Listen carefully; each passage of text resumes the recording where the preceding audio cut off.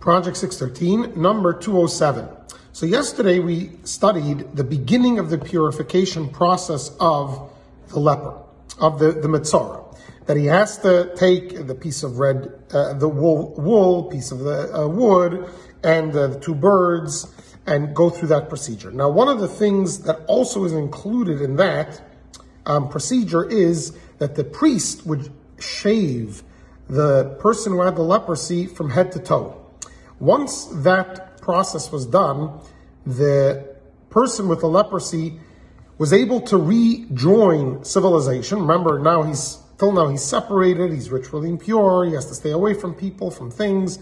Now he can go back in. There are still some limitations. He can still render certain people and objects ritually impure under certain situations, but some of it is laxed, and he's able to go back in. Now, 7 days after this procedure comes the next procedure, and that is he is completely shaven from head to toe again after 7 days, and he immerses in a mikveh, in a ritual bath.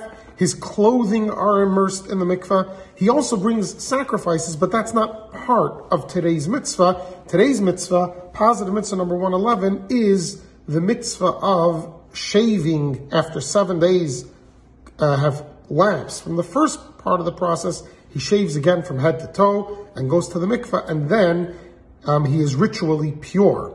Then there's another aspect, he has to bring a sacrifice, but that's not part of this mitzvah. Have a wonderful day.